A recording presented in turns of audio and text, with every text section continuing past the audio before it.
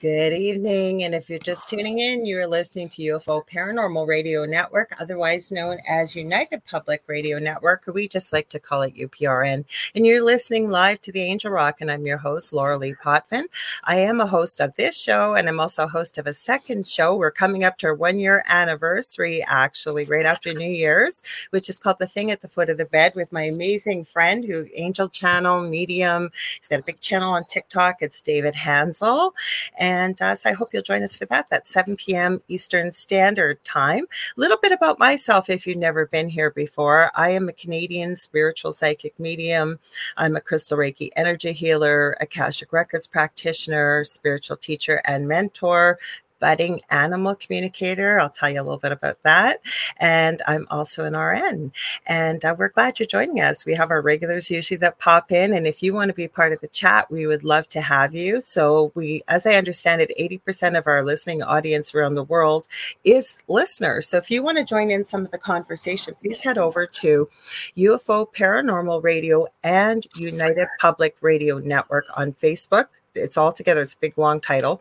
And YouTube. I am also streaming on my YouTube channel. We're streaming on LinkedIn tonight because Facebook doesn't like me for some reason. They love to go after me for music. So once I get a wonderful guest talking, I'm going to sneak in and stream it over from our main page on Facebook so you can still watch it.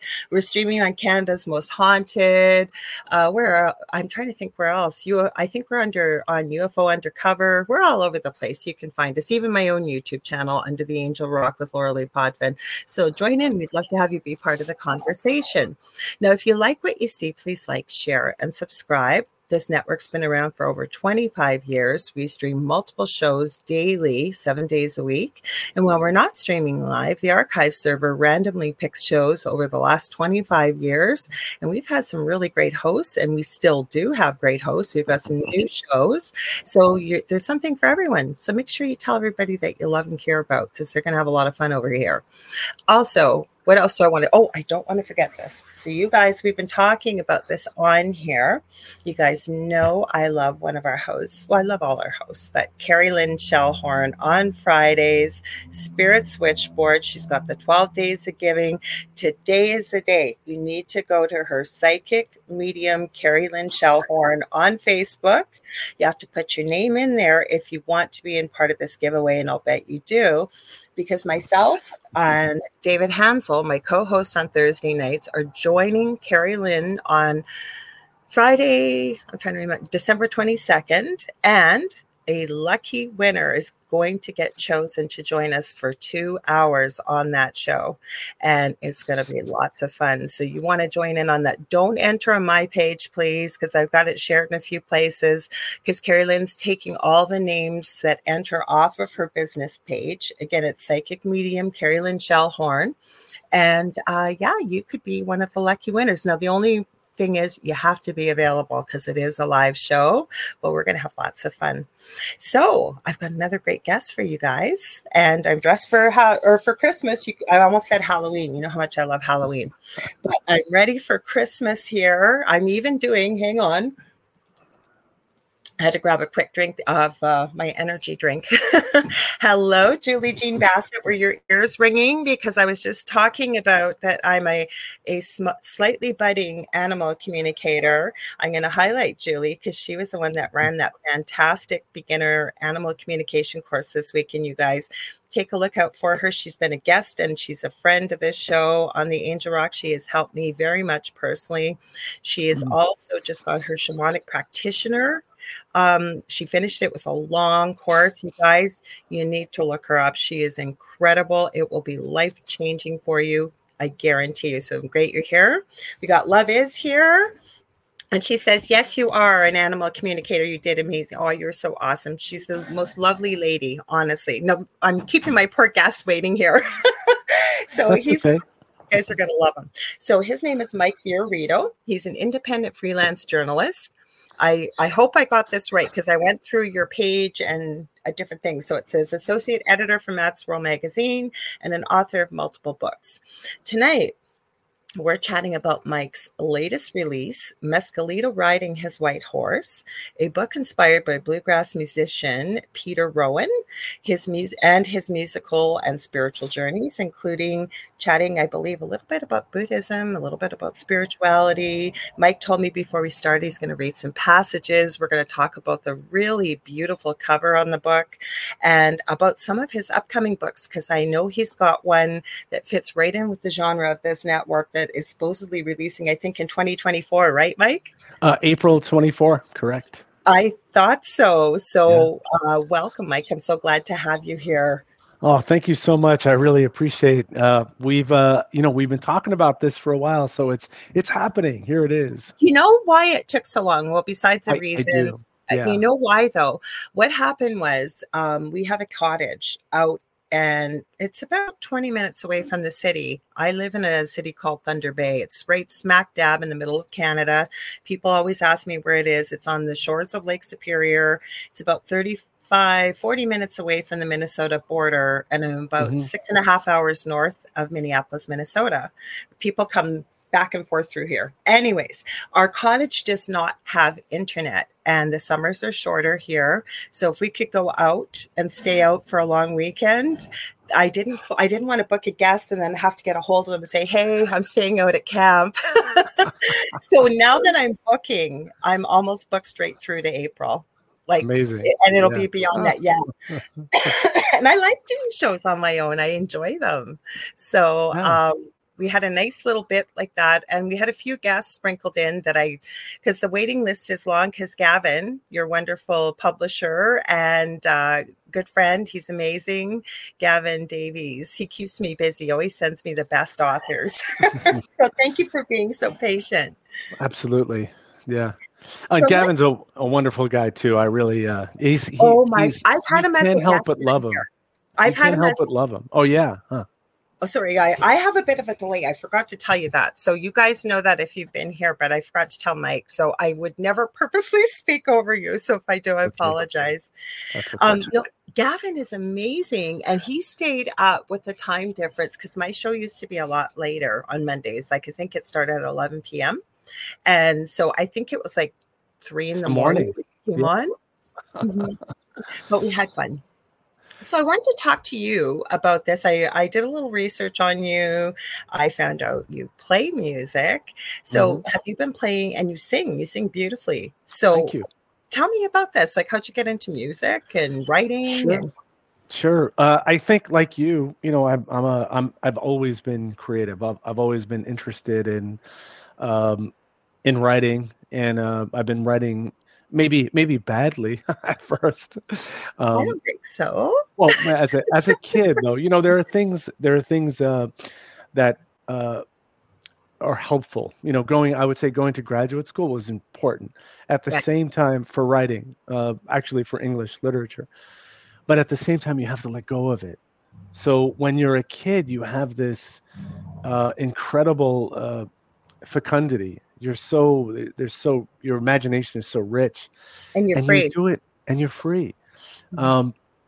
I would say that a little bit of shaping helped. So that's what I meant by that. We started playing like a lot of kids. I'm 57 years old. At the time, the same age almost. yeah.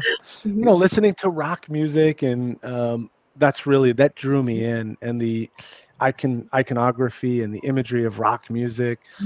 And my best friend Lan, he's still my best friend. We're still in touch all the time. He lives in Florida now. And the first thing we did, if you could believe, I did an Elvis Presley impersonation.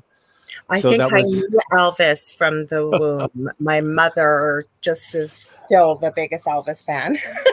Yeah, I mean, and I used to have a big glass image of Elvis in my house. Wow. Yeah, that's how big it was. But when we practiced, I hadn't yet played an instrument. So Lan played the drums, and I just kind of, did look.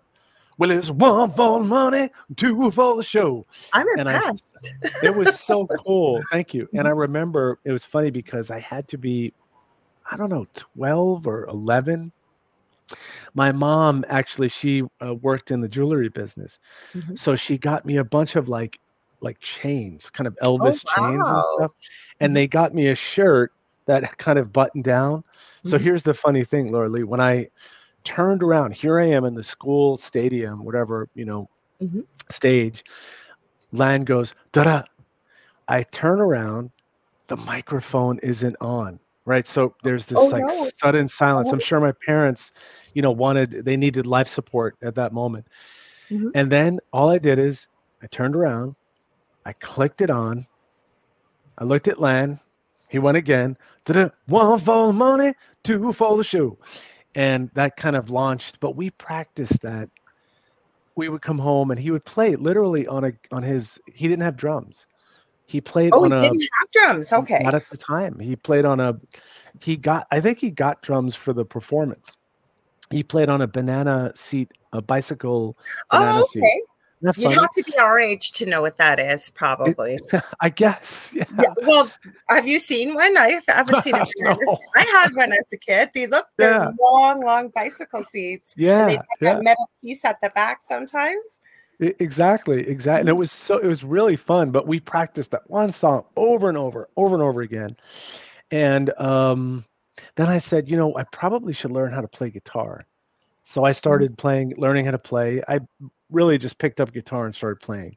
Mhm. And then I started to take lessons because there's some fundamental things that are helpful to know. And we formed a band. Our band was called Gemini because we're both Geminis. And we were real improvisers, Mhm. and we just would get up there and uh, jam Led Zeppelin songs, Jimi Hendrix. So that kind of launched my interest, I think, in music. I think I've Mhm. always had an ear for music to play and to listen as well. So not just the playing part. Some people are deep listeners, and that's no judgment on how anybody takes in music. But I can just sit and listen just to music. My wife and I will often sit on a Friday night, or really any night, Mhm. and we'll just listen to music and We just, did that at my house. yeah, just listening.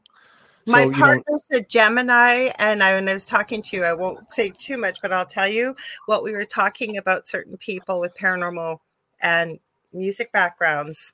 I thought, oh my gosh, I live with one. yeah, Didn't even think of that. And he did interesting. almost what you're explaining. He had two brothers, and one played the drums, and my partner plays piano and guitar, almost the same age. And Wow. his brother plays many instruments, and they started a band. Like, sort of sounds similar at the same age, not quite the same, but similar. Yeah. Oh, I'd love to hear the music. Mhm. But I think there is a connection between uh, creativity and I think the receptivity to the paranormal. It doesn't always work that way because sometimes people have zero interest and they suddenly find themselves with incredible uh, ability, for Well, you telepathic know or, what I do? I was going to throw in here. yeah. One of the things, because I do mentor and teach people as well, is I have a video on my YouTube channel because I have some teaching videos under the video link tab. And one of them is, I think it's why the power of, I forget the name, it's something about the power of the lyrics and the music, why it's so important. And I get into that. But mainly what I do with people when I'm teaching them to, if you will, quiet their mind and start to listen to this inner guidance that we all have and intuition, is to listen to music and pick out one instrument and listen to all different kinds and Mm, just focus on that one instrument, and then pick another one, because it mm, teaches you to tune out the other noise that goes even on in our brain and how to right. really listen. Mhm. It's very true. We do a lot of that, and I like different kinds of music. Mhm. Classical, Bach. Yeah. I love Palestrina. Masses. Mhm. It's like being in an ocean of voices, and you're kind of engulfed and swept Mhm. away. And so, it's music has always been the foundation. I found myself writing about music and becoming a music journalist, not just music, but I do a lot of music journalism. Cool. I was writing for newspapers and journals and magazines. I mean, I've done food reviews, which I didn't think Really? yeah. It's funny because it's an interesting thing. And I think all of these creative endeavors, they can catalyze journeys. They become, they themselves become the passport. I think my writing is a passport to, I'm here, meeting people. You're going Mhm. backstage, meeting different kinds of people. Um, and what I was asked to do uh, go to a restaurant and just go do a review for the newspaper. And I Mhm. said, I really don't know much about food. And the guy said, just go and talk about the neighborhood. Just tell a story. Mhm. Okay, that I can do. What's funny, Laura? I wound up writing, I probably about 12 pieces on food, Mhm. and they became a part of a book that got published. So, What was the name of that funny, book? pardon? What was Oh, the name? that was called Sleeping with Fishes. So Oh, that one, wow. What a cool name. yeah, it's a bit of tongue in cheek. So Mhm. it comes from The Godfather, and so it's Absolutely. a bit of an exploration of my Italian American heritage and playing with stereotype, but I go into Neapolitan music, which is very key to my interests. I've done a lot of research and listening in that, but also talking about food, talking about things that are very specifically kind of Italian American, Mhm.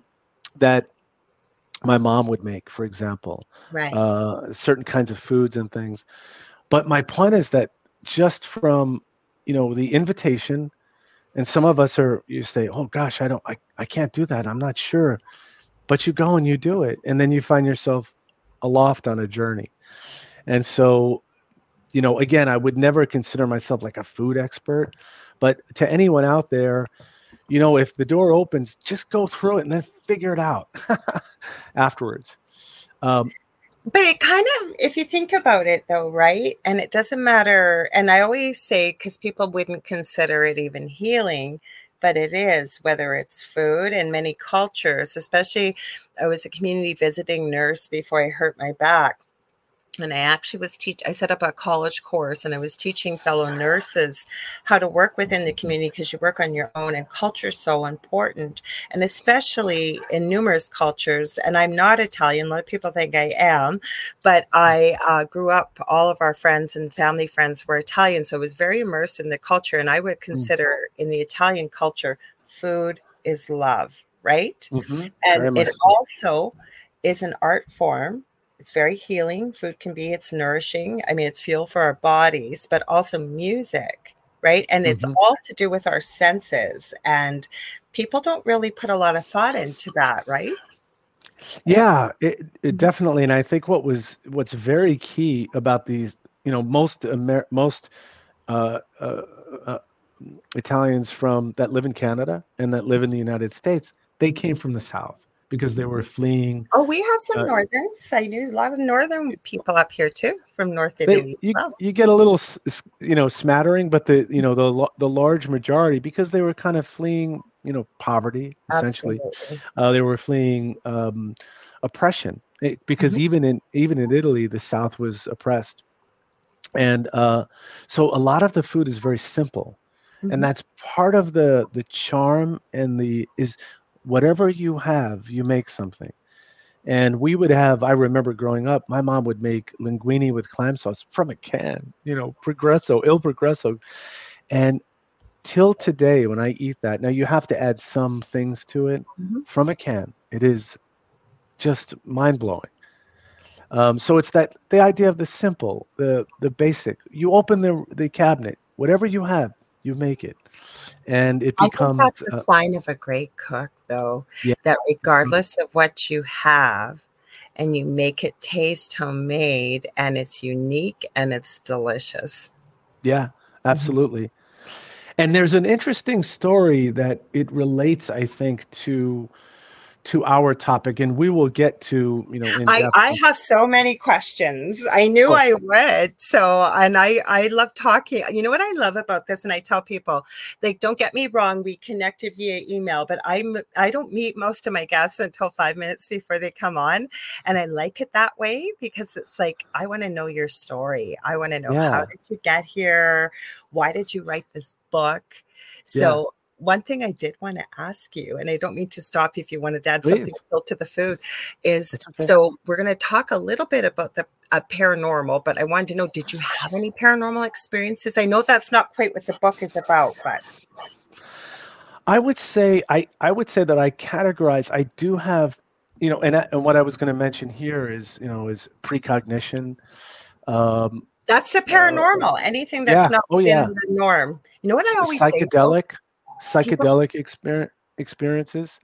Um, what I've been hearing the term, the phenomena, and I use that in one of our email exchanges. So, by location, a psychedelic experience, Mhm. dreams. So I have those experiences richly in my life, and they're really a source. My dreams are a source of my writing, and Cool. I do keep a dream journal, but I do a lot. I I have a lot of love that. Most I have a people lot of don't. UFO dreams, and I consider those contact, Yeah. because they're so real, they're so intense and powerful, and the images, they're evocative, and there's communication.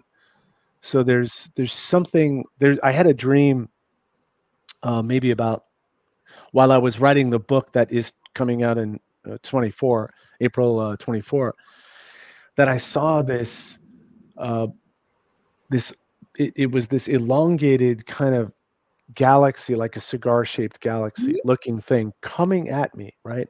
But what was coming at me was these kind of halogen lamp type of discs. So Mhm. these discs that looked like halogen lamps, lights, and they were sort of shooting off this cigar shaped thing that was coming toward me. And it was followed, those halogen disc like things were followed by other objects that were connected.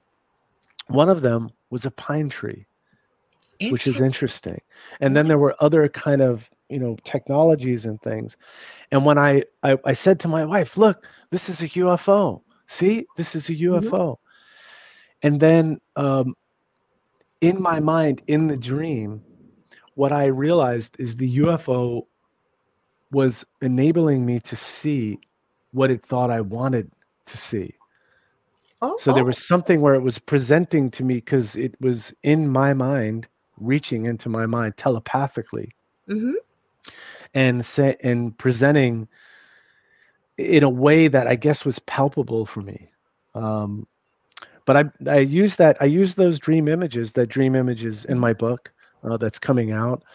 Um, and even, in Mescalito, I'll tell more about that. But I did want to make one point, the Neapolitan stories. Okay. So there's a bit of time travel involved in it. Oh, I love talking about that It too. it just it just had this incredible, my father passed away in 1991, let's say. So it's a long time ago. Just still And, sorry. thank you. Thank you. And at some point, maybe 10 years after he passed away, I started to, you need time to heal, to kind of separate. And I started to read things I thought he would like to read. So I started to read these books on, which I'd never read when I was younger. I was not interested in Neapolitan music. I didn't like the music they listened to. Now I love it. Um, but I started to read a, a book on Neapolitan music, and I Mhm. became so interested. I wrote to the author, and then he and I started to correspond. In the meantime, I'd been writing stories, but they weren't fully formed yet. Mhm. This author kind of became a bit of a mentor to me. And he was Okay. like, send me your stories, send me. Mhm. So I sent him, and he gave me some great advice. And there wasn't like red marks, red lines. Mhm. It was kind of just you know how some people you can connect on creative Yeah. things and they can provide that little bit of glue or whatever it is that you need. Um, and anyway, I wound up writing a series of stories and I wound up writing a book as a result of it.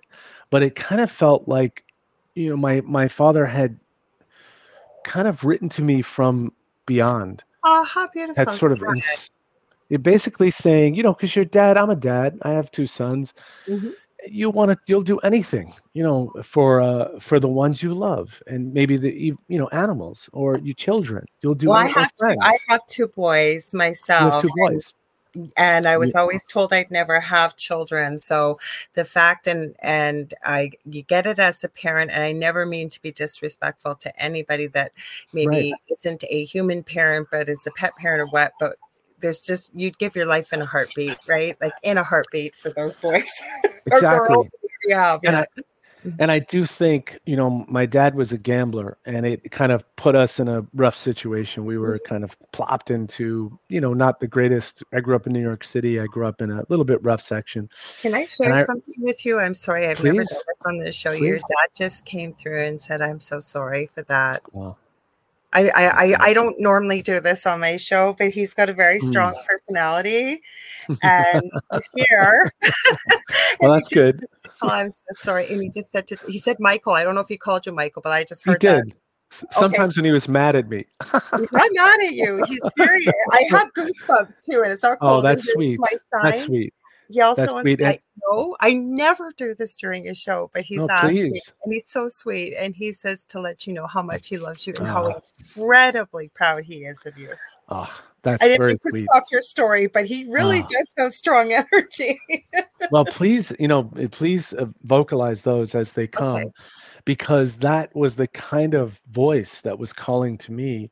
And I think it was sort of when you come from a certain kind of neighborhood, a certain place, your parents let you go to school, become an accountant, make sure you do this kind of thing. And I think the writing, I know that um, he was creative. My dad was an artist, so he and he was without training. And I think there was something that he had unfinished business, is my point. And he sent me a note into the future from the past to say, go do this. Yeah. Missed this because I was involved in, I was distracted, but Mhm. here I am now. And I truly believe that. And it was Oh, 100%. emotional. It was Mhm. so emotional for me. I would write those stories, and sometimes I would write them and begin to tear because I wanted to connect emotionally. It wasn't just facts and just that kind of thing. It was a resurrection, a reincorporation, and a bit of healing for both of That's us. what he show. I never do this during a show. Mhm. I swear to God, you could watch my shows. I don't do this, but your dad does keep showing me how even if there felt like there was a bit of disconnect, right? And I don't know if it was the music or what, but he's showing me like you two meshed together over this work. And the Mm, other part is that the reason why he's so proud, he says, because of the dad you are. And he's mm, almost like he's not saying it, but he's showing me back in that time when you were little, he wasn't able to express. It wasn't what a man would do back in those days to be the type of mm. dad that you are today. Mm-hmm. Well, that's nice to hear. I mean, I remember, whereas my mom, super affectionate, Yeah. Sicilians, my gosh, everyone's sitting on everyone's lap Yeah. all the time, and he was a little bit more reserved. He was Neapolitan, Mm-hmm. but not that there's so much more reserved, but he was. But Mm-hmm. when he would drape his arm around me, he was a tall guy. He was, Mm-hmm. a little bit shy over 6 feet, Mm-hmm. and it was always felt so great to be cloaked in his, kind of presence. Let's put it Yes. that way. Um, so thank you for that. And as he reappears, I'm sure at some point. I also know that my dad.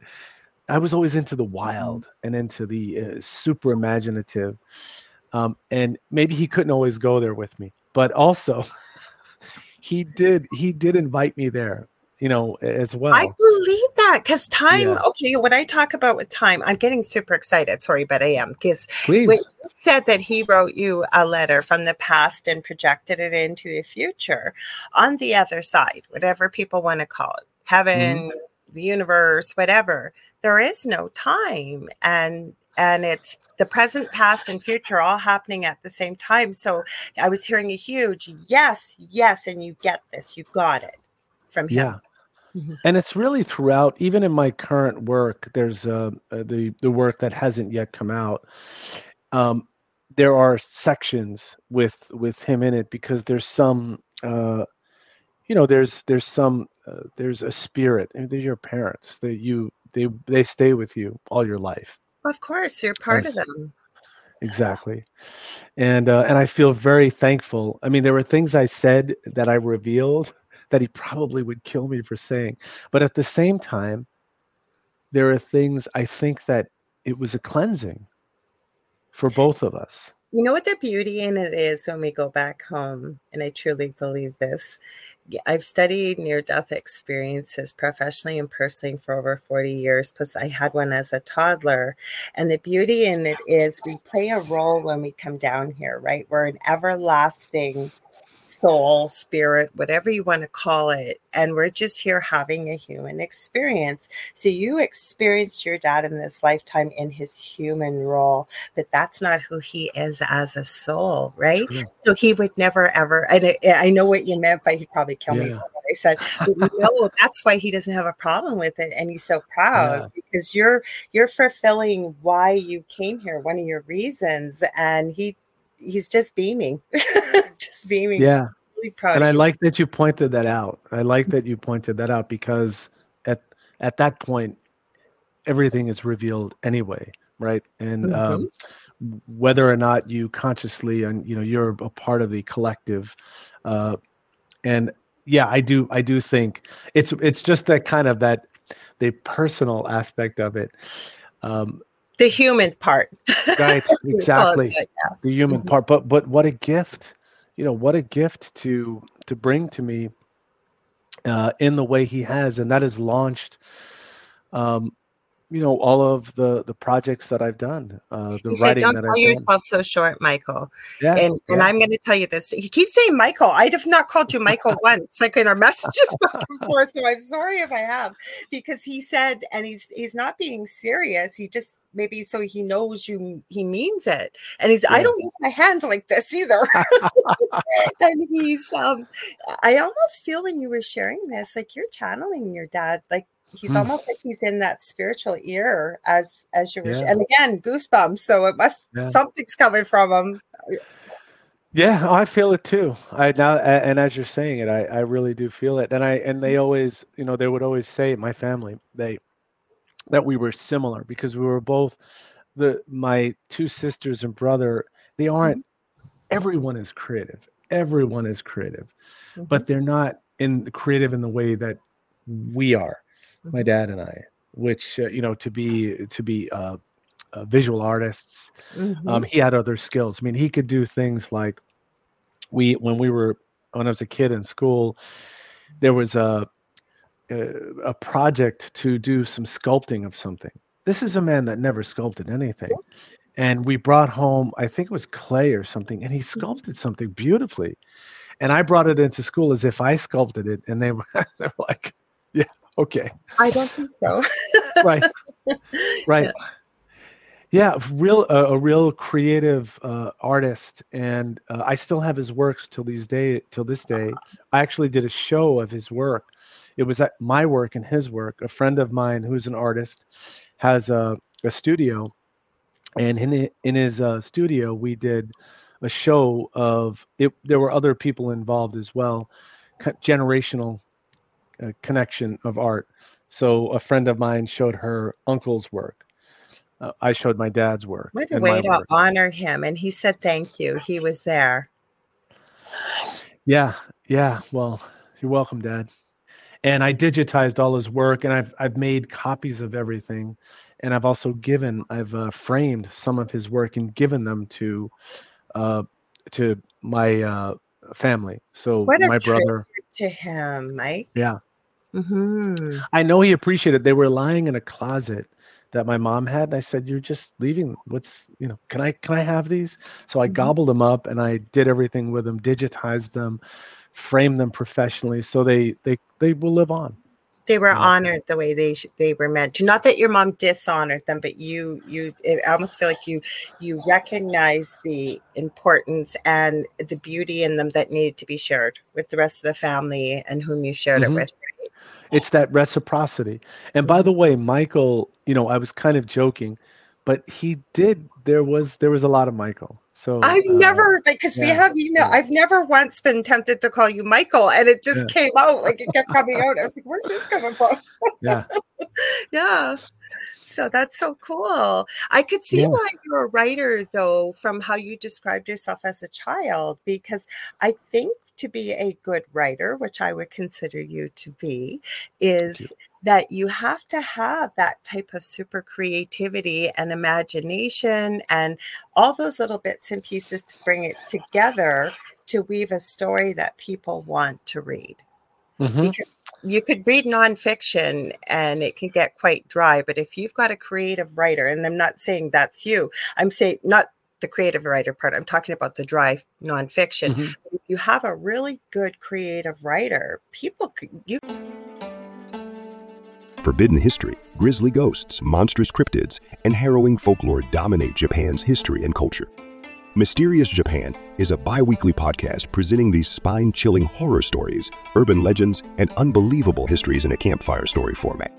Many of these tales have never been presented in English before. Our journey takes place where dark history and supernatural folklore collide. Mysterious Japan is produced, written, and translated by recognized Japan expert Dr. Heath Avey. Season 1 relates the unbelievable legends and ghost stories from the so-called suicide forest. Listen to Mysterious Japan for free on Spotify, iHeartRadio, or wherever you listen to podcasts. Learn more at our website at themysteriousjapan.com and be transported by unbelievable stories where the lines between reality and folklore become blurred in the shadowlands of Japan. Once again, that's themysteriousjapan.com. You could write the phone book and people would read it because you have that ability to craft the story and draw them in.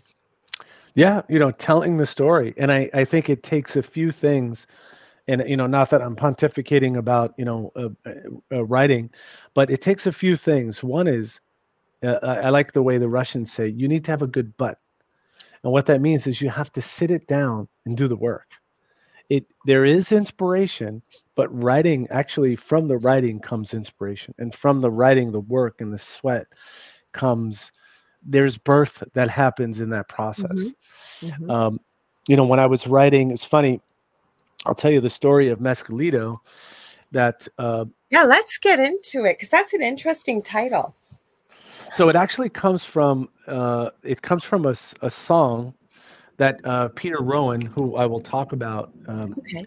that one of his songs, and he says it's called the song is called "The Free Mexican Air Force." Okay. And it's sort of about the legalization of marijuana is really what the song is about, and how the government is trying to stop that because they want to imprison your light and your illumination and your freedom is the premise of the song. And the line is Mescalito riding his white horse. So Is that what that's about? Because I don't have a problem with that. I don't use it myself. I actually, and I'm not encouraging one way or another, we don't give any kind of advice. I mean, sure. just for listeners, medical advice. But even though I come from a big pharma background, I always say I really look for something natural always. And I think that is one of nature's medicines for many people. I do. Yeah. Oh, yeah. And so just to tell you a little bit about the book and the conception of the book. So I had been doing music interviews with musicians, and I'd done some. I did an interview with Scott Sherrard, who was the guitar player for Greg Allman. Okay. And it was very serendipitous how I discovered him. I essentially went to a bar with a friend who forced me to go out because he was in from out of town and said, let's go to the local bar, small bar, but they have phenomenal performers and bands that play.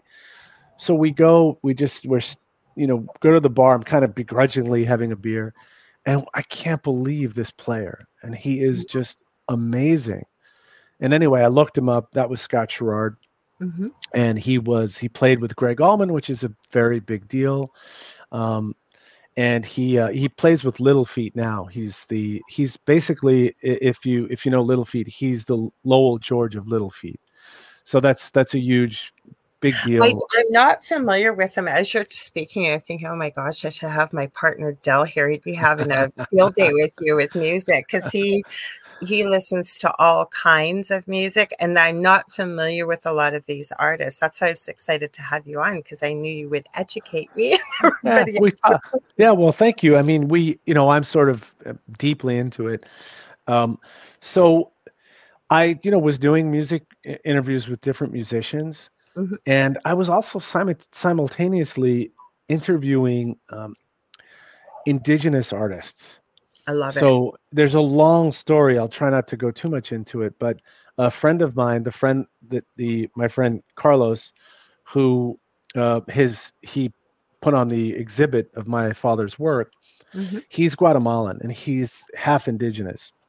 Okay. And when I would go to his studio, and he was doing portraits. So he does portraits with MTA, New York City MTA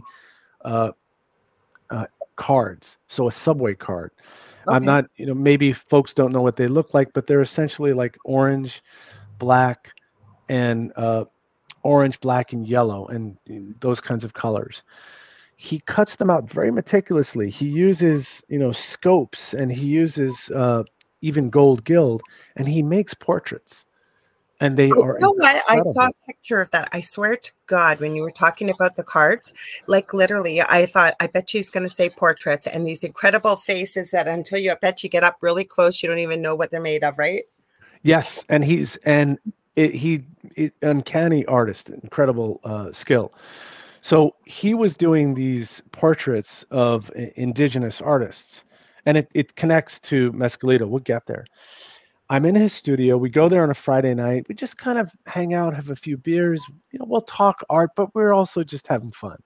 Other people stop by. He has, portraits of Crazy Horse, for example. But he had one portrait. I'm looking back. I said, "What's that portrait right there? You kind of have the one behind over there." Takes the portrait out, and the portrait is of this guy Ernie Panicoli. Now, Ernie Panicoli is half Cree, and he's actually half Italian by his name. Interesting. From Brooklyn, and he is a hip-hop photographer. So he's photographed all of the big hip-hop names. And I think if you meet Ernie, he's a kind of no BS type of guy. He's got a real groundedness to him. He comes from places that many of these kinds of, the rap artists come from. And I think they had a trust for him. So and when you see when you see his photos, he captures something about them. And there's a trust that you could see. There's a relaxedness. And that's why he was so, famous. Anyway, this portrait of Ernie, I say, I have to meet Ernie. I have to talk to him. So I wound up doing an interview with Ernie. Subsequently, we've become pretty good friends. That's cool. At some point, Ernie said he felt like he trusted me. I did the article, and the eyes of the portrait were so alive. They were just, you could feel a spirit behind the eyes. And I said, Ernie said, "Hey, Mike, would you be interested in interviewing this Tibetan singer, Yungchen Lamo?"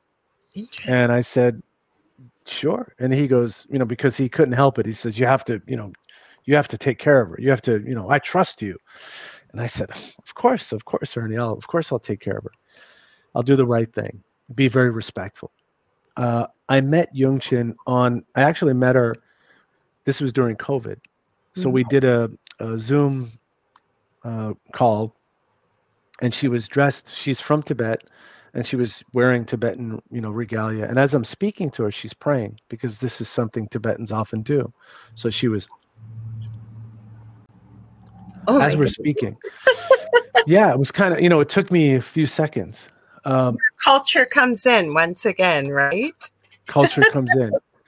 And, I've been I've been meditating. I've been interested in Buddhism. I'm interested in world religions. I'm interested in wisdom traditions in general. But I do like the metaphysics. I'm very drawn to the metaphysics of Buddhism. I'm drawn to the ethical and the moral aspects of it. Not that I live, firmly by those. I do my best aspirationally to live by them. We all do. We try our best. We're flawed. We're flawed. Yeah. And anyway, I had read that Yungchen, who she miraculously fled Tibet with her son on her back, she said, and found herself in Australia, where she got into the music scene, and she was picked up by Peter Gabriel's record label. Oh, wow. That's a big deal. Mm-hmm. She put out an album. She was a big sensation. She's been on the world stage with Paul McCartney and, other folks. Wow. When she met Ernie Panicoli, she met him at some gala, and she said, Ernie said to me, he goes, she walked up to me. Ernie looks indigenous. He said, she walked up to me, put her hands on my hands, and basically called me a brother. And he said he was so moved by her. Yeah. And it was emotional, and he was it was a little embarrassing, all these people, Mick Jagger, Paul McCartney, and this woman singles him out. Anyway, I had read that Yungchen had performed with Peter Rowan, mm-hmm. who is a bluegrass legend. So that's really who the book is inspired by, Peter Rowan. Okay. So I said, she said, would you like to meet him? I never ask people when I meet musicians, they've played with the big ones. They've played with. It's kind of tacky though, really, it's right? Tacky. Like, how do you? I never ask. I always say I never really want to be famous unless you had a lot of people around you when you were nobody, right? Because somebody always wants something from you. It's true. It's very much, and I'm as a music journalist. I often. I want them to feel comfortable. At the end of the day, it's my greatest goal is I don't, by the way, interview people or musicians and artists mm-hmm. that I don't really like. So because what's the point of writing an article about music or art or something you don't like? I just don't, that's not me. I'm not going to go there. But when she said, do you want to talk to Peter? I mean, I would have said, can you please introduce me to Peter Rowan? So she said, do you want to talk to him? I said, yes. We texted, and then she says, he's waiting for your call. Now, let me dial back a little bit. So Peter Rowan played, I realize many people may not know what bluegrass is. I'll sort of talk about it for a bit. So bluegrass is basically, it's a form of, it's in a way a subgenre of country music. Mm-hmm. It's faster. There's an emphasis on kind of gospel singing. There's an emphasis on musician virtuosity. Mm-hmm. And so it's kind of like country music, but it's a little bit more. Of course, it's evolved. I was trying to find a bluegrass Christmas song because I like to kind of make my banners for the show, but I couldn't find one that jived with me. So I'm interested in hearing your take on this, why you're drawn to it. And I'm already hearing some interesting things. So. Yeah, when I was a kid, I mean, you couldn't be further away from bluegrass, being from Queens, New York in the 70s. You couldn't be more far away. Right. But it did eke in through the culture. It came in through things like hee-haw. And it comes in through even, advertisements. It's in there in the culture. So we got bits of it. Deliverance, the movie. I know it's a pretty intense movie. Yeah. Mm-hmm. I know what it's about, but I haven't seen it. Yeah. Well, the music was, performed by very established bluegrass musicians. When I heard bluegrass here and there, but the important thing to say as well is that Peter Rowan, who played with Bill Monroe, who's considered the father of bluegrass, he did kind of he did create something new. There were different kinds of things like ragtime. There was gospel music, there was country music, there was Western swing, but he kind of cobbled it all together and created this very different form that hadn't yet existed. So Peter played with Bill Monroe. He was a kid. He was maybe 22, 23, touring the world with him. He left Bill Monroe and the Bluegrass Boys, and then he went on to become a kind of psychedelic, play psychedelic music. He's kind of earned a reputation as being a kind of psychedelic cowboy. Anyway, he played in a group called Olden and the Way, and Olden and the Way, one of the members was Jerry Garcia. I know who that is. Yeah, exactly. But that's exactly the point, that you hit it right on the head. Yeah. Jerry Garcia had such a huge footprint and such a huge following, the Grateful Dead, that what they were attracted to is, I think Peter was attracted to Jerry's imagination and incredible musical journey that Jerry Garcia had launched. Jerry was attracted to Peter's. He's one of the sources. He played with Bill Monroe.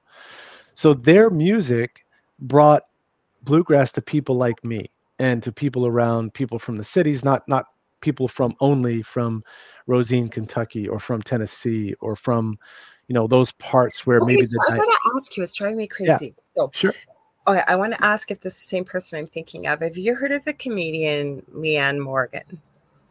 I have, yes. Okay. She talks about her eldest son being a little old man and into bluegrass and country. And I'm positive she said his favorite artist was Bill Monroe. It was either Bill Monroe or something to that effect. I don't know if it was or not. Because I'm positive that's the genre he would have been quite old, quite a little old man. I think he's still alive, is he not?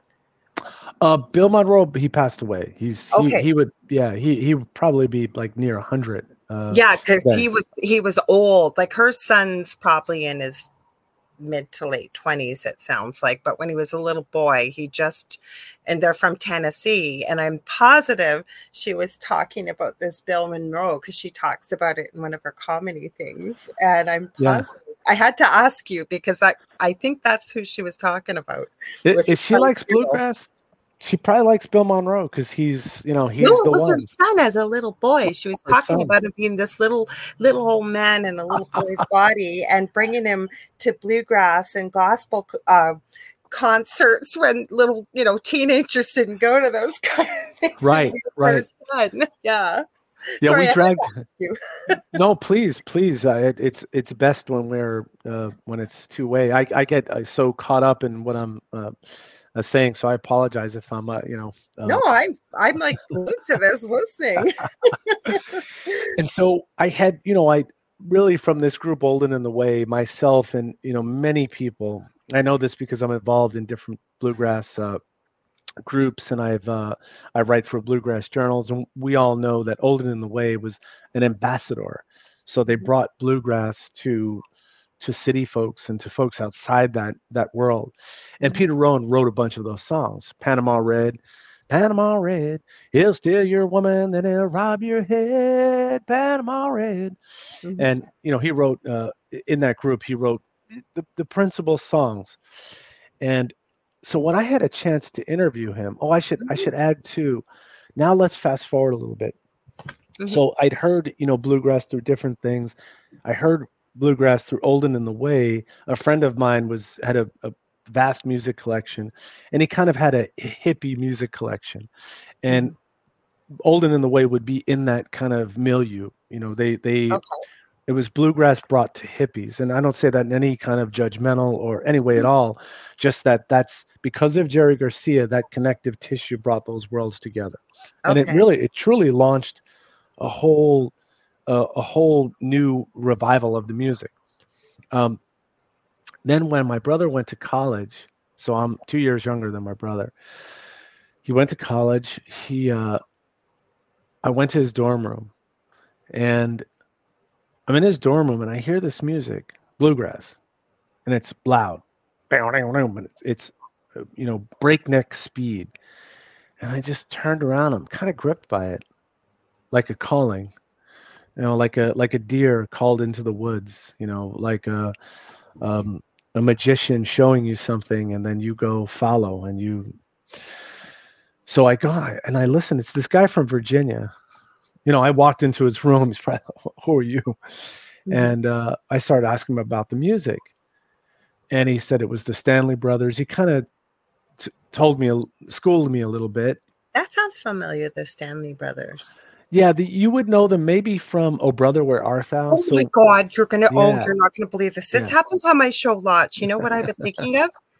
I've been thinking about this for the last 10 minutes. I was going to ask you, there's got to be some music. I know there is an oh brother, where art thou? Because the reason why is my partner, Del, who has a musician background, loves that soundtrack. He doesn't play it all the time, but he loves the music from that. Like if you met my partner, Del, people always assume so many things about him. He has really long hair. He is Métis, which would be your friend Ernie. I was thinking that's what we would call it in Canada. It's a First Nations nationality with another nationality, but people think that he does illegal substances. He doesn't. And he's actually a really smart guy. Like when I first met him, he had short hair, and he's grown it longer because it looks good on him long, I think. But when he told me he listened to things like Britney Spears or Justin Timberlake, and then oh brother, where art thou? And you know what he does when he wants to drive me crazy? Sorry to divert. Well, I know we'll get back to the story quickly. And this is the big joke. I really don't appreciate polka. I'm sorry. I just polka. Okay, so we go to a lot of concerts. When you said you and your wife sit and listen to music, yeah, we do too. We have music on all the time at our house. That's a big thing, going to concerts. He plays this group. Is it called Hammerstein or something? It's a polka band. Do you know of them? I don't know them. I don't know of them. He sent me the name of it before, and I've shared it with a few people. They play like Sweet Child of Mine by Guns N' Roses, but polka, or Lady Gaga, and he'll just crank it because he knows, not to make me mad. I wouldn't get mad anyways, but it's just like, how do you like this? Right. So you just said, oh, brother, where art thou? And I've been thinking that for 10 minutes. And I thought, well, when we have a little pause, I'm going to ask you about it. And you just said it. Well, that's because we're communicating. Yes. But the album that Olden and the Way put out was the most successful bluegrass album until Oh Brother, Where Art Thou came out. And that really launched, that kind of brought, it popularized, because it's always been regional and kind of in the background. Mm-hmm. But where I was going with it is that when I'd grown up with this music, and I'd grown up, listening to it in we grew up in projects, and in the winter when it was freezing cold, we would sit in the project stairways and have a little not an 8-track, it was a cassette radio, and would listen to music. And this the ghetto blaster, we used to call it. Ghetto blaster. Oh yeah. Yeah, we have. I have a funny story. Well, I have stories about my the attempted theft of my ghetto blaster. How dare they? Oh my gosh, it was pretty intense. It was pretty intense. Mm-hmm. But that when you hear something all of your life, it just music gets deep into your subconscious. It becomes part of the fabric, your soul. Part of your soul. And you know what I always say about our genre too? And I always think, oh God, we sound like we're 90 years old going back in my day. But no, if you think about our genre, like I always hate labels that they call us Gen Xers or millennials, but I think we are one of the most malleable age periods in our modern times, because back in the day, if you had a TV, it was black and white. You might have had one channel. And then remember the phones, like one of the funniest videos on YouTube is when people show their kids the rotary phone and say, how do you use it? And kids have no idea. We're all in the back in the day. If you needed privacy, you're yanking that phone cord in your room and closing the door. And then, when you tell people you didn't have a portable phone, and then you went to, we finally had color TVs, and there was 8 tracks for music back in the day, and records. And now records records are becoming an art form again, which I think is very important. But you went from 8 tracks, and then eventually you went to CDs and DVDs and VCR tapes, and then you're going to MP3 players. And, we really had to change a lot. We had no computers. True. Now. It's very true. I think we're very diverse. We and things changed. They changed rapidly. I mean, I had albums, cassettes, then CDs, and then now what's, Do you remember when you used to buy a whole cassette just for one song? Oh yeah. I did have 8 tracks too. I mean, I do remember having an 8 track. My dad had them. Yeah, I remember. Yeah. And we had some. I don't remember the artist, but music has that way of, if you think when you at weddings, at funerals, at graduations, at revolutions, there's music accompanying, good and bad, but it becomes it's so evocative. You can hear a song, I can start crying. I could listen to something and just be reminded of a time, of a place. It's that. It's why. Why I think it's so important? You know why? Because I think one of our first senses in the womb to develop is hearing. And when we leave this earth, that is our last sense to go. Having worked in palliative care, people that are in comas, people that are palliative, that is their last sense to go. And I think that's why one of the reasons is it's ingrained. I agree with you. And I'm exploring it. I mean, music cleanses the soul. It cleans us. It's the best way to reach the soul. I mean, it is. I shouldn't say it's one way. It is a way to reach the soul. There Music are many ways from to do heaven. that. Okay, Yeah. and there aren't words in our language to explain the colors and what you see and the music. And you could see why when you've had an experience and it gets so ingrained in your soul and there's music that you associate with that, or think about even a movie, how boring a movie would be with no music. And people don't think about those kind of things or even the sound effects. That's what makes the experience. Music is really almost the language of life, I think. I agree. And it has a depth to it because it's beyond language. It goes into places of your brain and your body and your experience, and some are tucked away. Some are kind of, maybe they're memories, maybe they're pockets, the Akashic records, it kind of triggers these callings, and they could be from a time you in this life didn't experience. So there's that richness. So when I finally did, I interviewed Peter. Now, Peter is 82 now. When I interviewed him, say, let's say 4 or 3 years ago. I don't remember. This is a person that has had 50 albums, has played with everyone, has played with, with many, many musicians. So vast career. And here I am calling him to have a half-hour conversation, to write an article. That's not going to happen. Well, we spoke. No, and he's also a raconteur. So Pete, we spoke for about 2.5 hours, and I couldn't get enough. But what was happening to me is I started to have dreams. So when you're doing an article, you're going to have some correspondence. You're going to have a few conversations, and it doesn't necessarily end in that half hour. You might iterate over email. But I started to have wild, imaginings and wild dreams. And you had a past life with this. I think you've had a couple past lives with him, I'm feeling. Well, and I think that you say that is kind of what the book is about, is we sort of meet. There's this recurrence. I did not know that. Well, I did not know that before this. you seem to, there's a lot you do know. So you can hear. And we kind of meet in this, we're fated to meet again in this life. I mean, think of the improbability from walking into my friend's art gallery, studio, I should say. It's a studio / gallery, seeing something behind something. And then from the improbable kind of synchronistic events that then lead me to meet someone whose music is at the very foundation of my experience. Mm-hmm. It's pretty profound.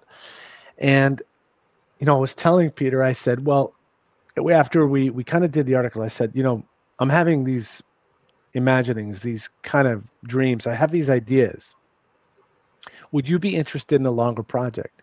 Mm-hmm. And then he said, well, tell me about the project, and something to the effect that how, music spawns the universe, something to that effect. Mm-hmm. And he goes, I'm interested. Of course. Peter's a far out guy, but people like him, he was just inducted into the Bluegrass Hall of Fame. He's got people like that have a lot of people clawing at them. Like we said, Yeah, earlier. but don't you love the beauty of a soul like that? Because he sounds very down to earth. Like he's not very down to earth. He's not about, look who I am, look who I played with, look at how amazing I am. He's down to earth. And I almost feel like he has an innate sense with speaking with you that he knows when people are true souls, like they're coming for the right reasons. They're not wanting something from him, because this book sounds like it celebrates who he is and the experiences, but I'll let you tell it in your own words. Yeah, no, that's very true. I mean, if I'm honest, the book it certainly wasn't a work of criticism. So I never call what I do criticism. I call it like post-critical. I'm an enthusiast. I'm a music fanatic. I'm deeply interested in the details. So I think that my intention was to lay a gift at the feet of the master to say, this is, you have inspired this, because that's, the title is Inspired by the Musical Adventures of Peter Rowan. Someone like him who's, who talked, hung out with Dylan and hung out with Jerry Garcia, not so much the big names, but they were on the inside of the culture story. So there's something very profound. And he is a literary person. He's interested in wisdom traditions. He's a learned, interested man. He's done more than bluegrass. And as I've mentioned, he's done like kind of rock, psychedelic music, also Tex-Mex music. Okay, so explain that to me, because I'm not quite sure what that is. So it's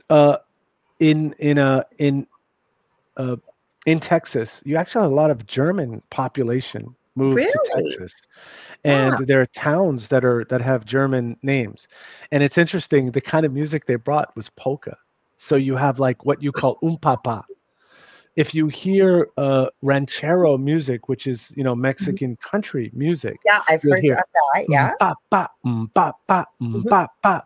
so there's that papa aspect to it. So Peter he's played with musicians that natively grew up listening to this music. Flaco Jimenez is an accordion player who comes from that tradition.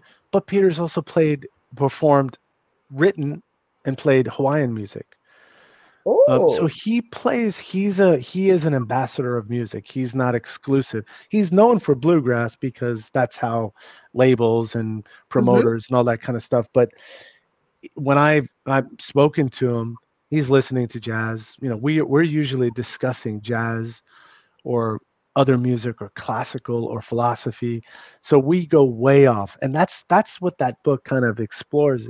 He was kind of blowing my mind, if, to put it in a, well, didn't you get into Buddhism in this book? This is just flying by the way. It's already 7:20 p.m. Oh, cool. Awesome. I know.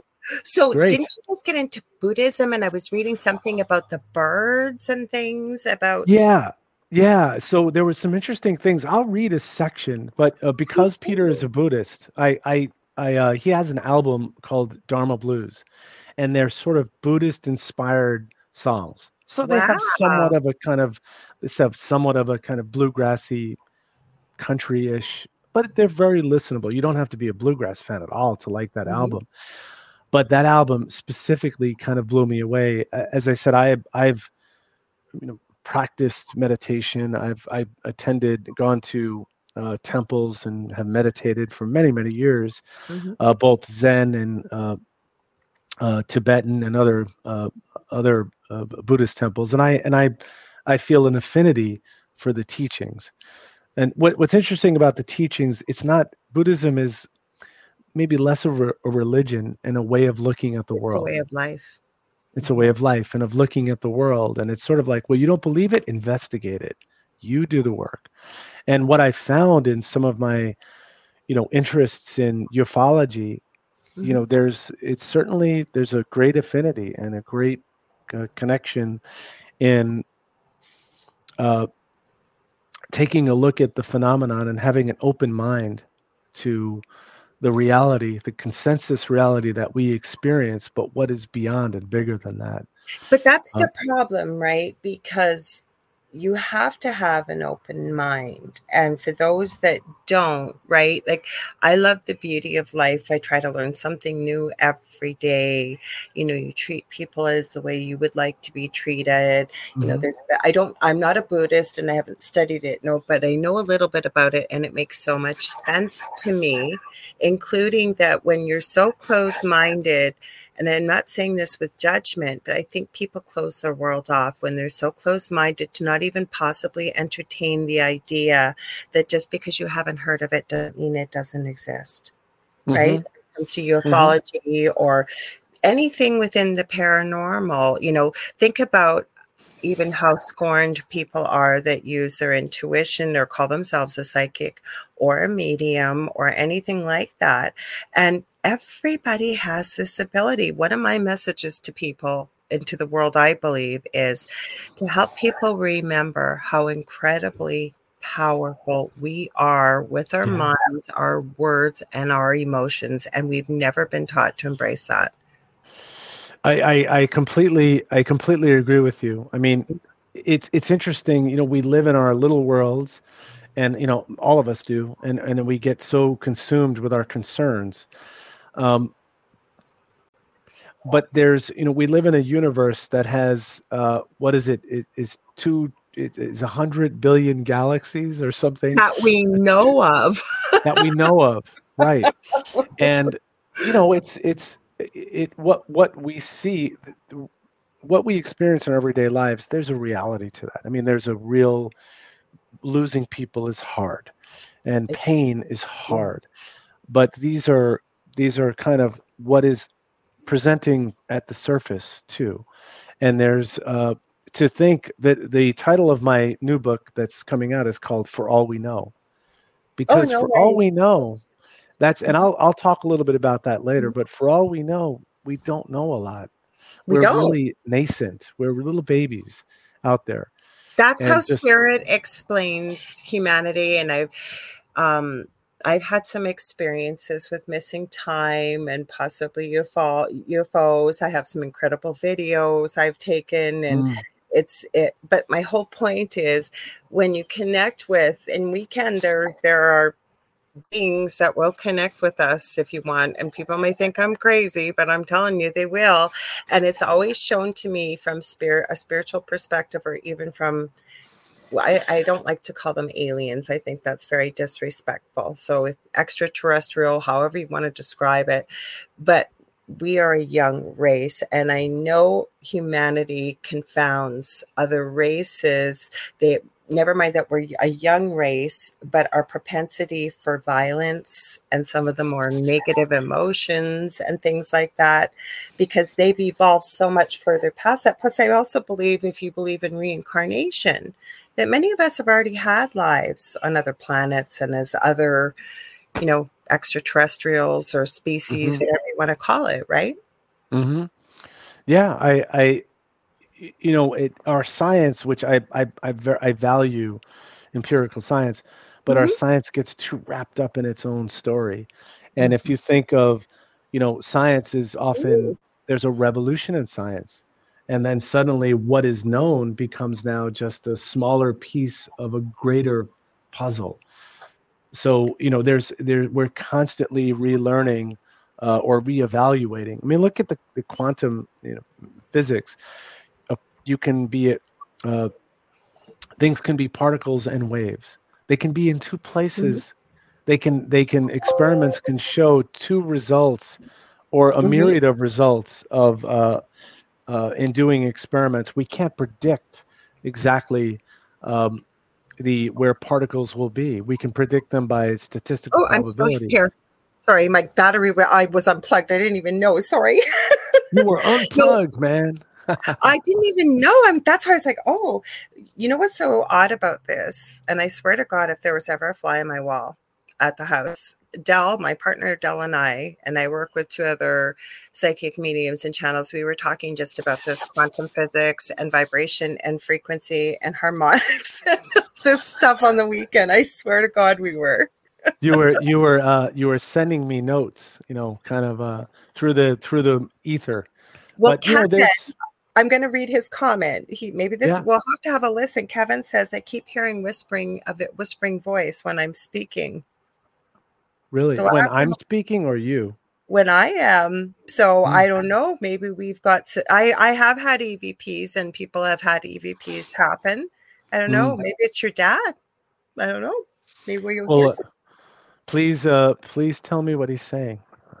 I don't know. Like I said, I'll have a listen. And Kevin, or Zizan Dragon, he's there's other regular people here too listening. He goes, past few times you spoke. So he'll have a listen. Probably I'll have a listen. Anybody in the replay. So if any of you listening and you hear that or you pick it up, please be sure to send it to me or Mike. You're on Facebook too. I know I'm going to give you a chance at the end or wherever on social media.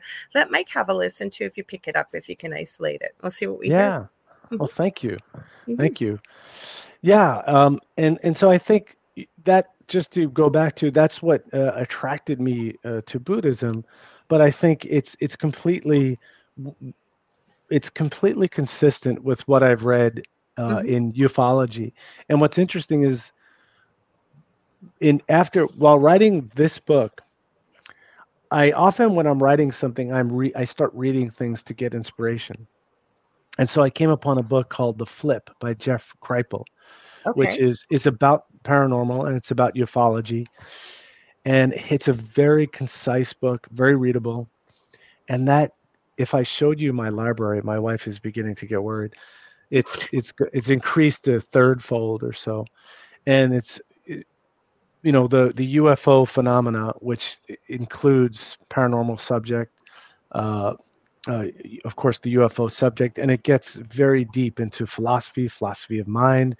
And I think recently, more so, it's become a compendium of related subjects. I just went this weekend there's the anomalous in New York City. They've had these anomalous events, and it's a gathering of people from different disciplines. Some are philosophers, some are psychics, some are former government people.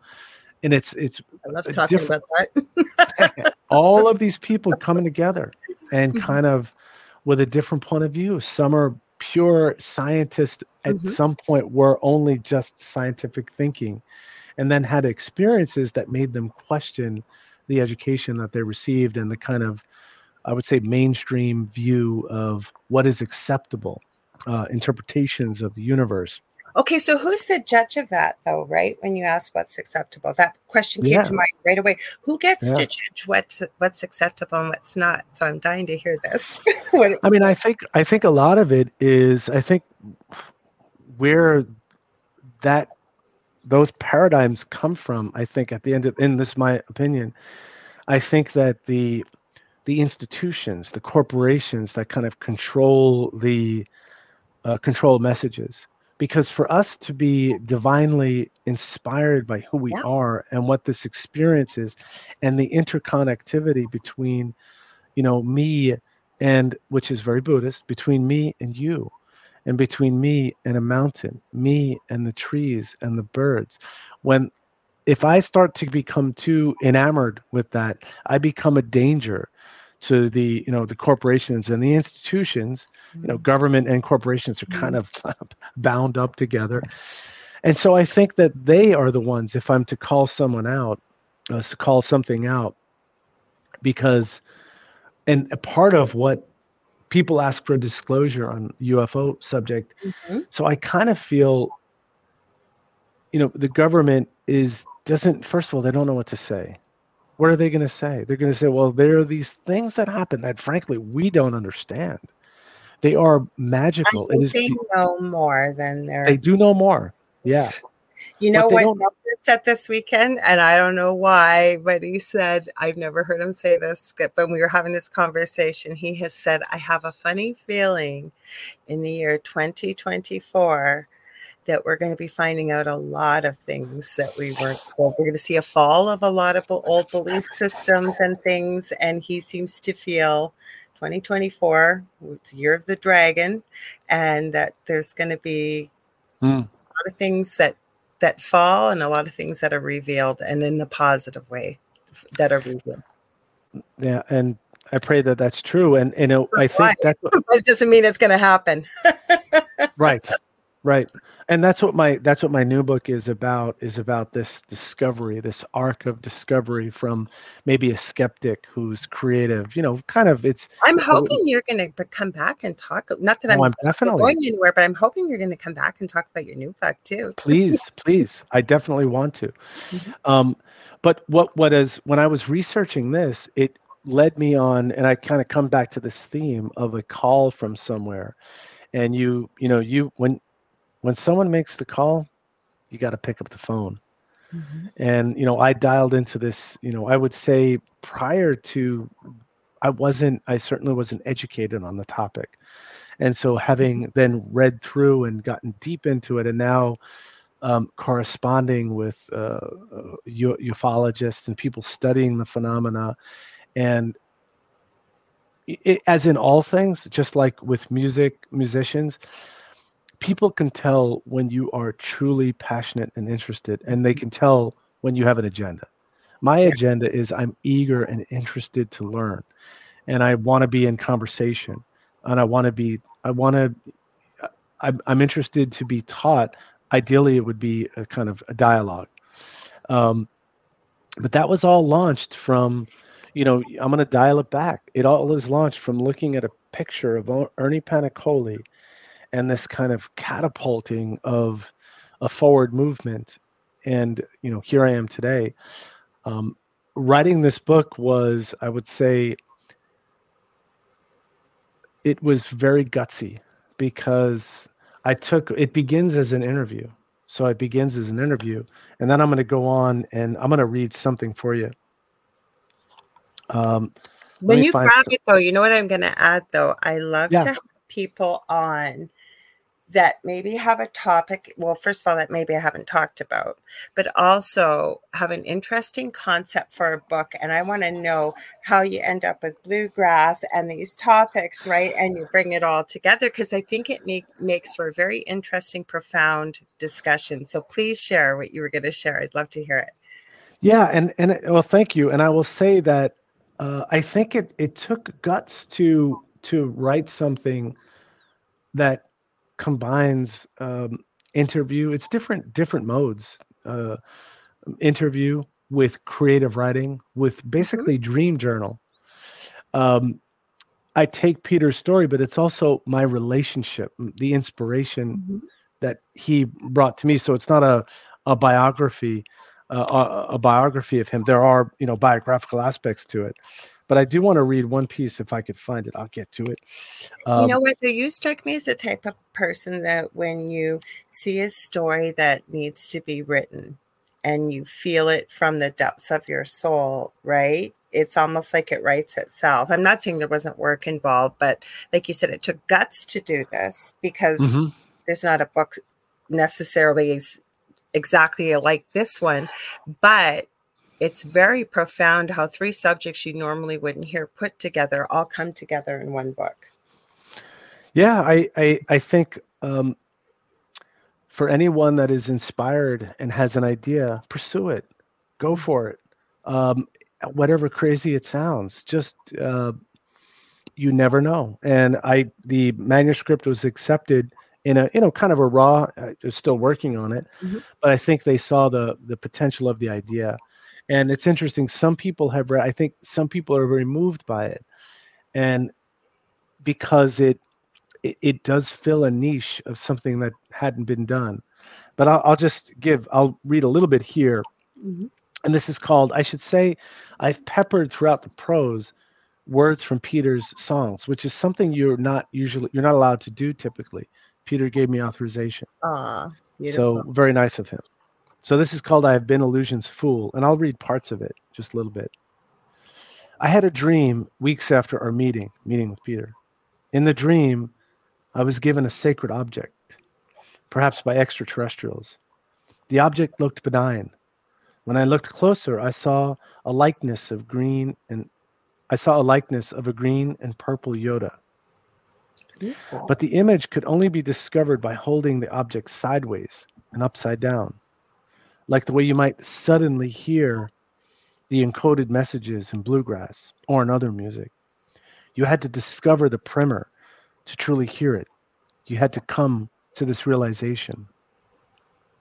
It was as if a hysterical cosmic joke had been revealed to me, telling me that the mind is formed of constructs that are built on yet more atomic constructs, and that this miniaturization continues into emptiness. Yes, we have agency, but we are enmeshed in history. Our minds are trapped in the context in which they are formed. Dreams, meditations, psychedelic experiences may help us see through the illusion, but even those epiphanies are ephemeral. We are star-stuffed, dust accumulated. The wind can blow us away. And while logic is vital to our existence, compassion is our compass. That just meant every word meant so much, and I got it. Kevin, no worry about the title or typos. Z Sun Dragon is Kevin. He said, "Oh, thank you." Hey there. He says, "Interesting stuff, Mike." Oh, thank you. Thank you so much. If anyone has any questions, I'm more than happy to talk about it, to answer. I'll read something here as well. That was beautiful too, Mike, by the way.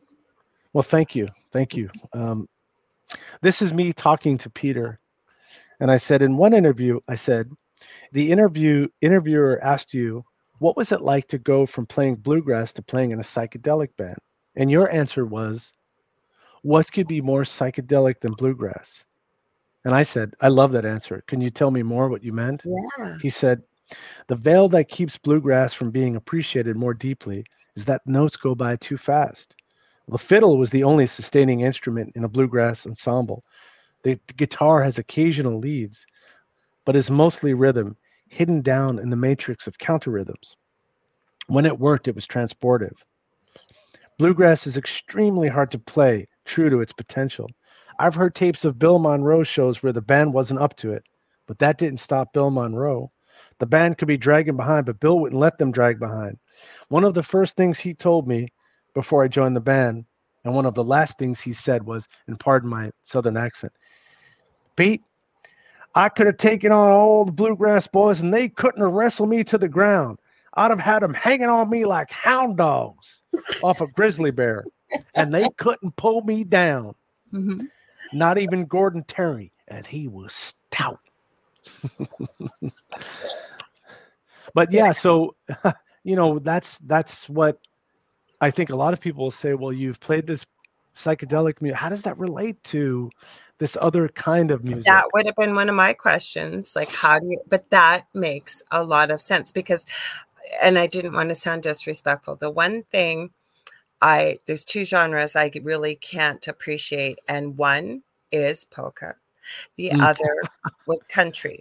But again, my partner, Dell, was working at a previous job, and they were playing music all day long, and all they listened to is country. And before you know, he starts coming home playing country.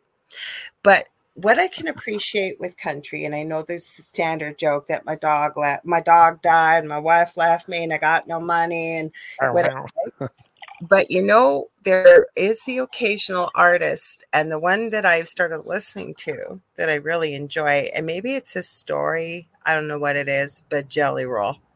That guy, he mixes rap and country, which you don't normally hear. I don't so much listen to that, but he's got a song out there right now called Need a Favor and Somebody Save Me. My God, the pipes on that guy and the lyrics. And you know who taught me to appreciate the lyrics again?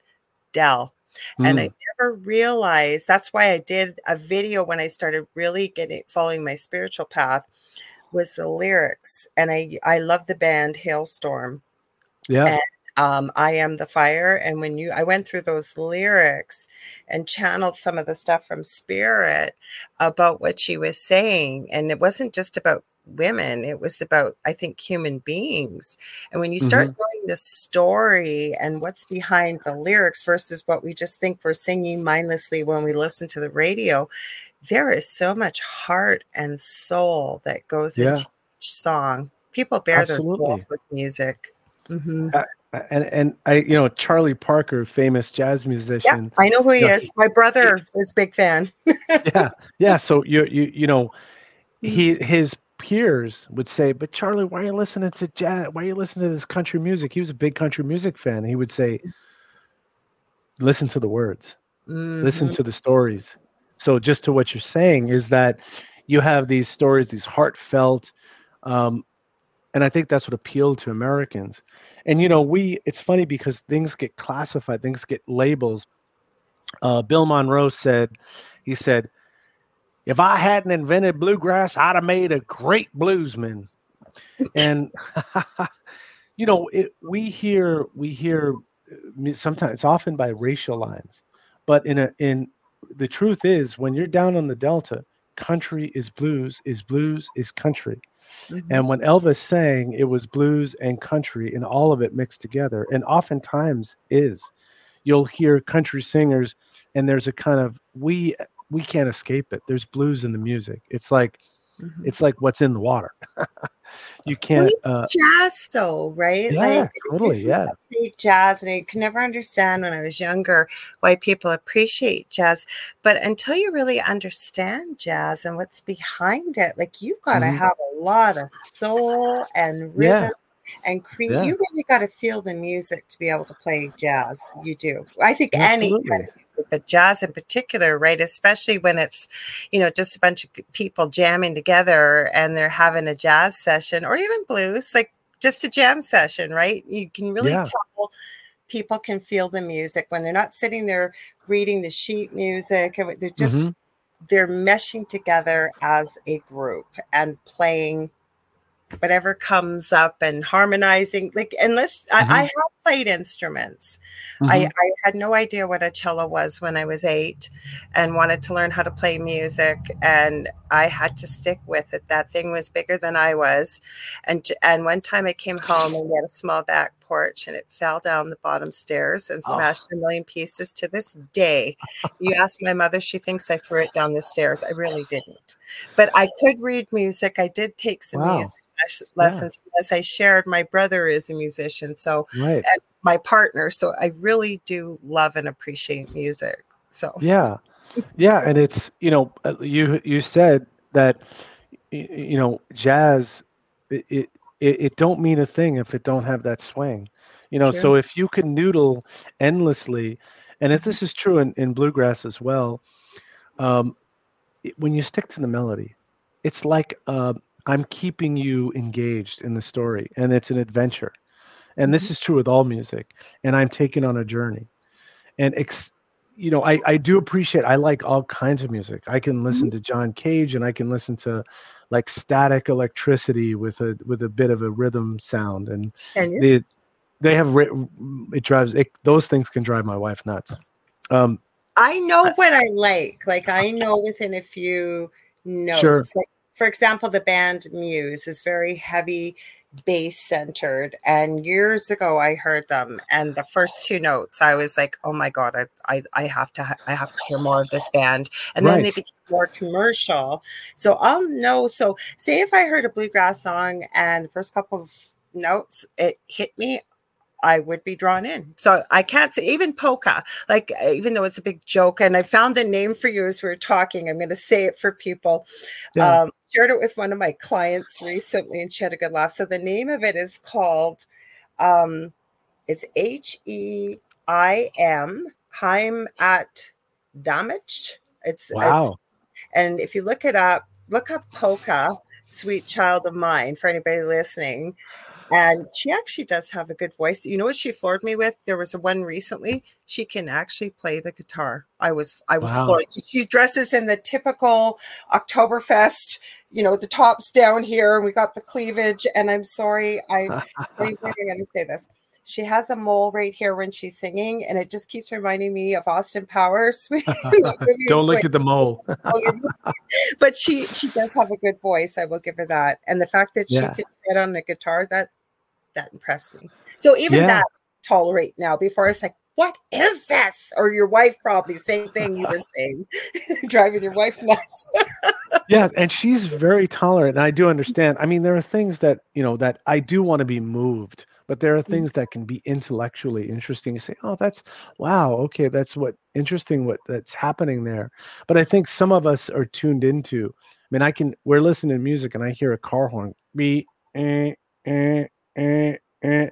I kind of see the connection there. Mm-hmm. I mean, if you're looking, if you're open, maybe you can find it, and maybe, from that you can write a song. I agree.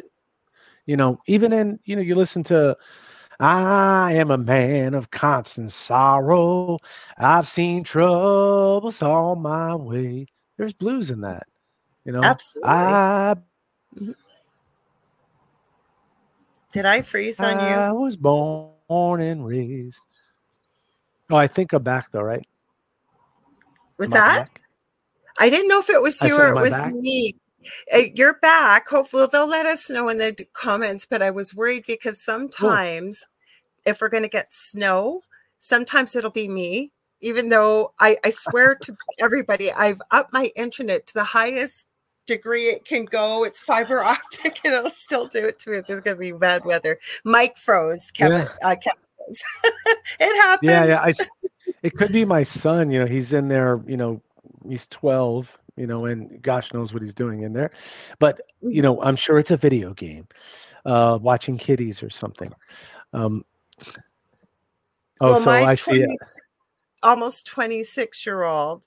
He has severe autism. So he's very much like, without any disrespect, about a 5 to 7-year-old, but he gets quite animated and sometimes a little angry when he's playing video games. He always says before I go live, okay, Mommy, I'm going to be really quiet when you're doing your show. Yes, I can imagine for sure. Mm-hmm. And he does it too, Travis. By the way, he's named after Merle Travis, who was a born in Muhlenberg County, Kentucky, and he plays a style of guitar that I have emulated, and it's a part of what I do. Not only, but I can pick and I can pluck, I can strum and I can rock. I can do it all. I was impressed. I told you when I went to your Instagram. Oh, thanks. And you have a pinned post. You have a good voice, and you're playing that. It really reminded me of what my brother plays. That's why I said to you, my brother's a musician. Yeah. And you can hear. Almost out of time, Mike. We got about another 5 minutes to chat. Awesome. I hope I'm putting you on the spot, but I'm hoping you're going to come back with your new book. But we definitely want to come back into the really meat potatoes. But you know what? What I do before every show, I always say, okay, Spirit, where are we going with this conversation? Because Spirit knows who's going to see it or who's going to watch the replay. And people still, I was glad that you read some passages from your book, because I know people are going to want to know more about this book. So what do you want to throw in the last 5 minutes? I could talk to you for hours. Yeah, I know we both are talkers. Mm-hmm. Maybe I could read just another little bitty snippet if I could find something, We're not going anywhere yet, Kevin. Kevin says, great show. Thank you, Kevin. Oh, thank you so much. Thank you. So let me find something that would be, You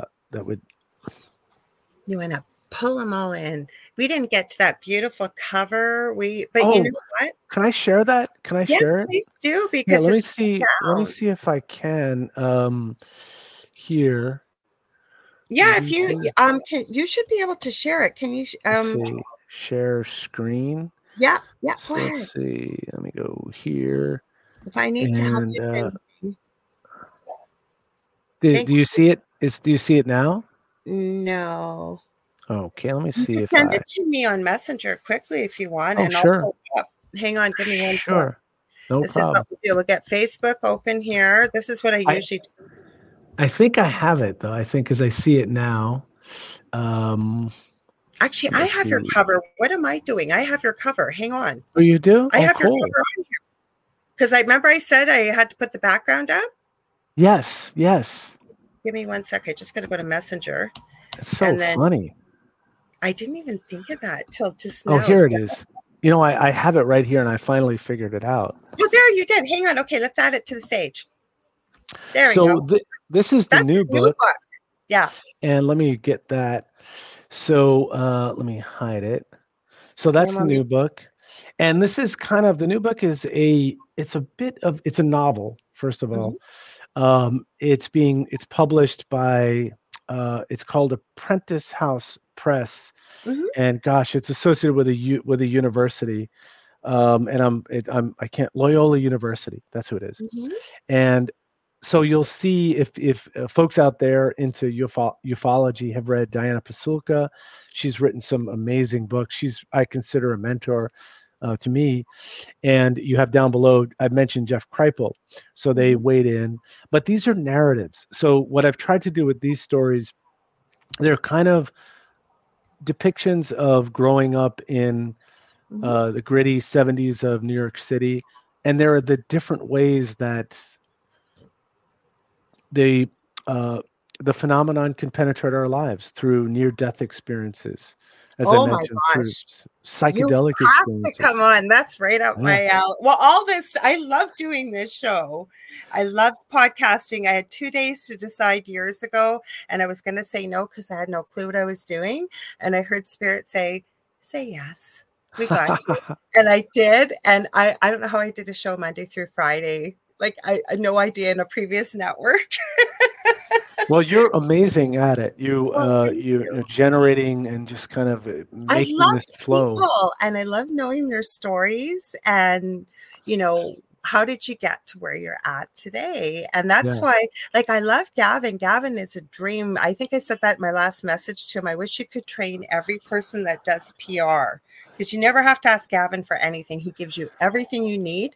But I never use his questions. And I appreciate it because I want to see where the conversation goes. And I really do trust what I call spirit, our guides and those. We're not alone. And where are we going to go with this? Instinct and all of that intuition. And he is so lovely. You talk to him and, he's just so inspiring to talk to. He is, and smart and knowledgeable and such a sweet person. He really, really is. I was thinking about that. I'm going to have to bug him. I'm already booking, though, pretty well into April of next year already for, like I had said earlier. So that's why I usually like to leave some spaces open. And Mike was patient, everybody, because we should have done this in June or July. Things happen. We can do something if you'd like in May, maybe, because the book will come out. For all we know, it will come out in April, but people can pre-order it, so you can. I'll send you my booking calendar because that's the one thing I set up. I don't know why I didn't think of that, and it's worked out beautifully. And instead of 20 emails back and forth, are you available this date? No, sorry, that date got filled up. You pick the date. Just book it, Dano. Yeah. No, I absolutely. This was a real fun ride to, and I like the fact that you don't want to meet before. So here we are. No, I have no problem. Julie, awesome. I know that's in the audience. And it's just, I trust that even if I don't know the person, I know who Gavin is. And he's never steered me wrong in the years I've been doing this. I've not had one of his authors on here. I just recently told people I don't meet any of these people. And I said, he's never steered me wrong. So I just trust and it works out great. Usually, always it has. I'm not saying I'm so great. I mean, I always feel like I have a really good conversation and I really enjoy talking to people like yourself. So thank you for coming on. Well, me too. Your gifts, I'm sure help you to have the vision to see those things and to be insightful. So, and thank you for letting me know that you were hearing, my dad and the conversation. I have never done that. I never push my show on other people to watch, but you can ask we don't have our usual crew here tonight, so I'm not sure why. There must be something, because we usually have a ton of people. So oh, Julie, you're so sweet. She said, great show tonight, and Lorilei is a gift. Thank you. So is Julie. She's helped me out a lot. But like I said, people will watch on the replay. I know they will. They'll leave comments. They'll have questions. So how can people get a hold of you, and where can they get your books? Because you have other books too. So I would say, if you go to MikeFiorito.com, let me just pop it in here.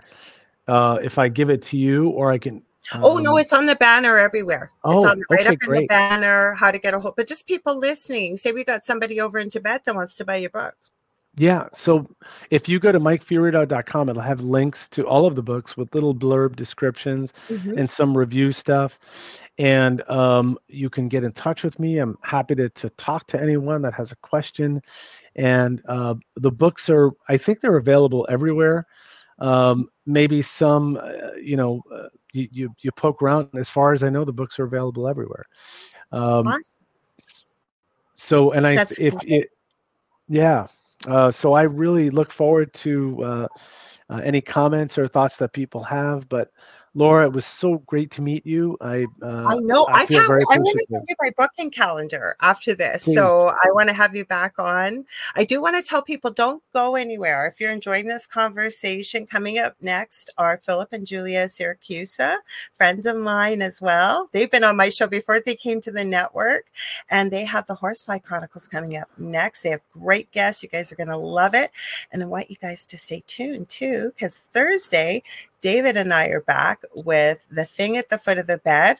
We'll see where the conversation goes. We researched all week last week, and you guys wanted to talk about something completely different. So we'll see where we go, because we were thinking about shapeshifters and wendigos and all kinds of things like that. And you guys want to talk more spiritual. So we go wherever you guys want to go. So please join us Thursday nights here at 7 p.m. to 9 p.m. Eastern Standard Time. Next week, I'm going to be back, same time, same space, with the Angel Rock, 6 to 8 p.m. Eastern Standard Time.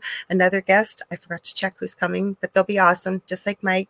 They're all, like I said, Gavin looks after us well. Also, if you ever want to get a hold of me, you can get a hold of me on Facebook.com/Angel Rock.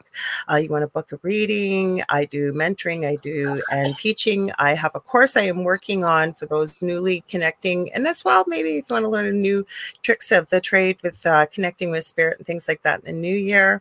And the groups I have are Paranormal University, like I said, and the Angel Rock Tribe for more spiritual. Okay, everybody. Thanks again, Mike, so much for being here. Thank you. Thank you all. Thanks, Laura. Have a great one. We'll see you on Thursday, everybody. Thanks for everybody being here. We'll talk to you soon. Much love. Bye. Much love.